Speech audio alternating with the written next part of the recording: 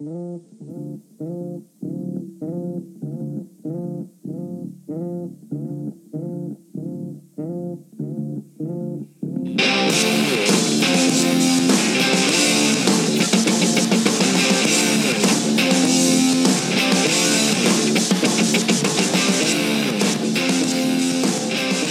to the 5-Minute Speculation from StruggleState.com, where we give you our take in 5 minutes or less because we know you're busy. Today's topic is the myth of productivity. For as long as I can remember, the ability to be productive has been worn like a badge of honor. Increase productivity, increase your bottom line. Companies have always used productivity as a benchmark for how effective a particular sector or team operates within their organization. A lack of this trait would certainly result in a red check mark and cause concern, requiring managers to scramble to figure out how they can accomplish more in a shorter period of time. Apps and authors took note of this, flooding the market with tools and text with guidelines for how you could be more productive in not only your work life, but in your personal life as well. I've personally read countless books and articles on how I can accomplish more by simply following a few guidelines laid out by the author. However, it feels like the more I read and try to form my work habits around someone else's ideal methods, the less I actually get done. And that's because everyone's situation is different.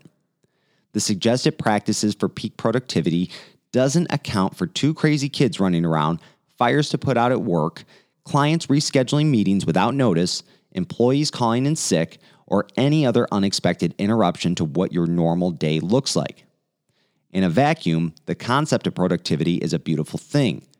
But if you're like most people, life turns into a series of chaotic events and you find yourself looking at your watch at the end of the day, wondering how you didn't manage to accomplish half of the shit you thought you'd have done by noon. Look, you can fill your time with seeking out the next best proven method for how you can get more done or downloading an app that helps you stay on task. But I can almost guarantee you'll waste more time managing said app than if you were to simply tackle your day and do as much as you can before time is up without feeling bad that you weren't as productive as you or your manager wanted you to be. Instead of living in the shadow of guilt about lacking productivity in your life, just go tackle your day and be okay with the fact that you probably won't get as much done as you thought you would. In today's new world that we're all finding ourselves in, it feels like work can wait. As long as you're satisfied with the effort put forward, then that's really all that matters. If you're someone who is always seeking improvement, I get it. It's a good thing. But practices that eat up more time and take you away from your core tasks really don't help you accomplish much more in your day. And to me, that doesn't sound too productive. Stay with StruggleState.com for more information as we navigate through this ever-changing economic landscape. And do not forget, the struggle is real.